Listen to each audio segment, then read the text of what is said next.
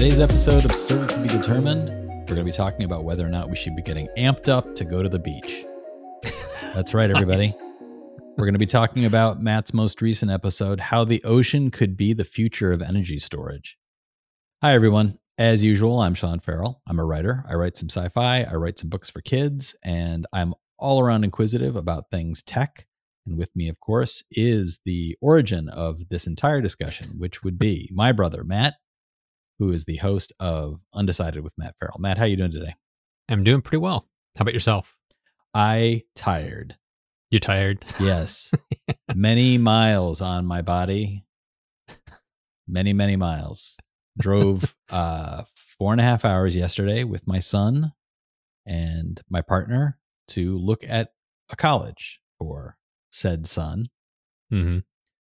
And how did that go? It went fine, but driving is always a chore. Yeah, it's exhausting. I do not do it at all regularly. I do not own a car. So this was a rental car, and getting in and out of the city is always the hardest part. So you look at a map and you say, this is a 3-hour drive. Why does my GPS tell me it's going to be 4.5 hours? It's because an hour and a half of that will be the final 17 miles. Yes. Whenever I come to visit you, yeah, it's always like, I come from Boston down to New York, and it's like, it's a straight shot. And then the last 10 miles, 10 miles usually takes like a third of the trip. Yeah.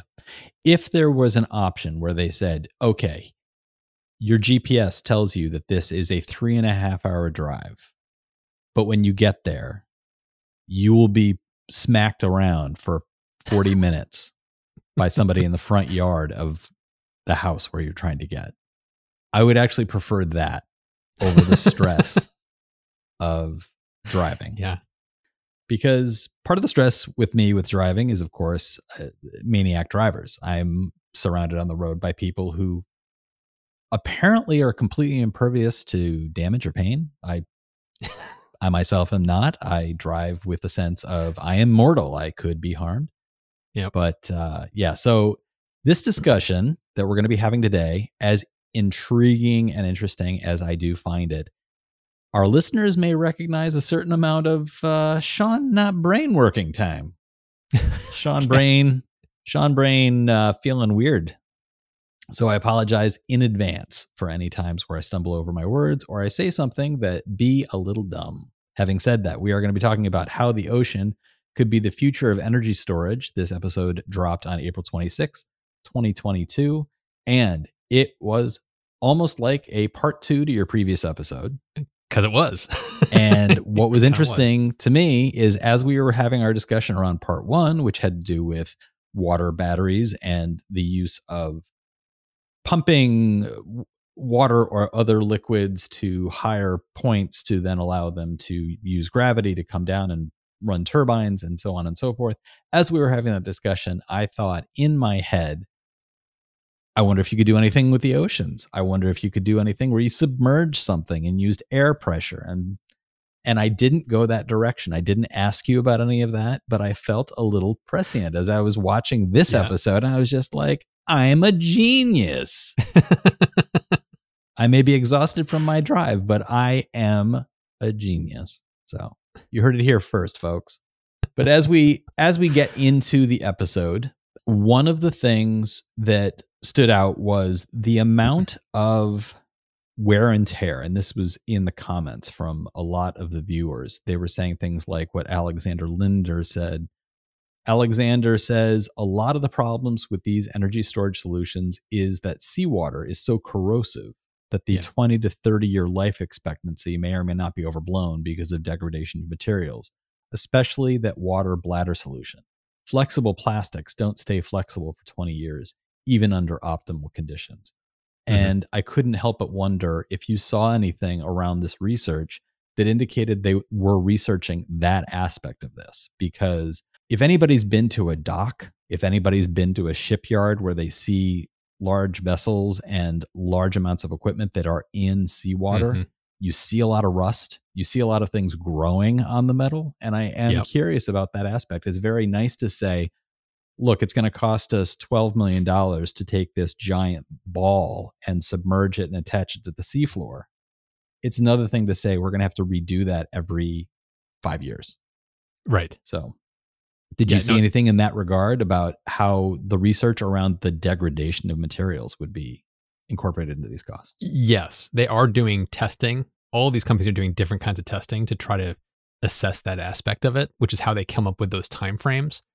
But as you know, on paper, what you come up with, because you can do accelerated testing of things. Like in solar panels, they do this. They do these lab experiments to solar panels to figure out how long they'll last. They basically put them through hell for a short period of time, and then they can extrapolate, okay, that is going to equate to maybe 30-year life. Right. They're doing similar things with this. Or the videos we've seen of cell phones in an environment where they are repeatedly dropped. Yes. From a 6-foot height just to test durability of. Right.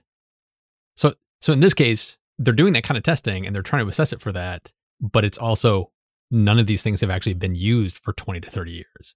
So there's a difference between what you kind of come up with in a lab experiment versus what's going to actually last for that projected time. My hunch, based on what I've read and seen, is that it would be somewhat in the ballpark, but of course, real world might tick off 5 years or 8 years off of that estimate, depending on what's actually happening in the wild. How much of this is also incorporating the diversity of underwater environments around the world? Not all offshore sites are built equal. No. And there are some places where the tidal currents might, in fact, be so strong as to remove any availability of doing something like this. Like I'm thinking about one of the installation suggestions was you could have your wind turbines mounted directly above one of the pressure spheres that would allow that to then be directly underneath. If I understood what was being said in the video, the sphere could be directly beneath the wind turbine. And I thought, well, good luck doing that in the North Sea, where wind swells of the waves are enormous, and any attempt to put any kind of structures into that water might be laughed at best by by engineers and God. So my question is, what kinds of environments are they talking about when they're talking about doing stuff like this? You mentioned German research going into this. What is the body of water that the German research is looking toward? And what other places around the world might be similar that would allow for this kind of installation? Well, mostly like for the European countries that are exploring this, they're looking at things like the Black Sea or like, areas around the UK and, Norway and stuff like that. So it's like they're probably focused more on those regions, but it doesn't mean that I get your point, but it feels to me like you probably could engineer a solution for pretty much anywhere based on what I was reading. It does seem like it's going to be a kind of a dicey situation for some locations. Like you could theoretically put a wind turbine pretty much anywhere, but there are probably areas where the winds might get so intense, it might just tear apart the wind turbine. Right. So there's probably similar cases for this too. There's probably going to be restrictions if there's too much shear or like stress from the currents in the water. Mm-hmm. And how married is the underwater tech, the elements that were like the creation of solar or wind, which is creating power, which is then used to drive the liquid or air in or out of the chambers? How much of that could actually be on land, and how much would actually be required to be close in proximity to those devices? Like the inclusion of the wind turbine as sort of this could be kind of a natural pairing of the wind turbine right above these spheres. And I understand the logic of that, but would that be a major requirement of this technology? Or could you in fact have, dozens of yards of lead that go from these underwater chambers to an onshore site that is doing things with solar or other forms of energy creation, so that you would be doing things at a distance? There's no restriction to that. You could have a massive wind installation or solar installation onshore that's pumping this energy out. The reason why you probably wouldn't want to do that is you're kind of shunting the energy a huge distance into the ocean to then have to shunt it all the way back. And there's going to probably be energy loss as part of that flow, where part of the, I don't want to say the ingenuity or the ingeniousness of this structure would be, if you have an offshore wind farm, you have to get that energy onshore anyway. So if your storage system is like right by it, you're not doing like a back and forth. You're just kind of going down and then in. So it's kind of like a pit stop before it comes all the way in. So it's going to be a little more efficient. There's going to be less cabling needed. So it's like, it's kind of optimizing the flow of the energy versus kind of like backtracking on itself. So, but there's no restriction to that, but it'd be a lot of cabling to go two ways when you'd only have to go one way if you do it from the ocean. Right. And there's the aspect of mobility that came into my mind as I was watching this with like floating solar panels. There would be an advantage to be able to, essentially you could uncouple from one site and move them to another site. So that perhaps if your expectation around a certain season was, well, this is 80% of the days are cloudy during this period of year. So we move this site actually to another location to take advantage of a different time of year. Is that built into this as well? Or am I overthinking? Is this really kind of we've put these things in the ocean. This is the site of our power production. This is where we're doing this. You're overthinking it. It's like once you're mooring something into a specific location and you're laying down all the cabling that's required to pick it up and move it, it would not be worth the time or money to do that. You'd want to pick your placement of this up front to optimize the best performance as you can. Right. So if you're going to be building, you're not going to want to build this in an area that's only going to be able to generate significant power for a third of the year. You're going to want to place it in a place that you know is going to be generating power all year round as best it can. Right.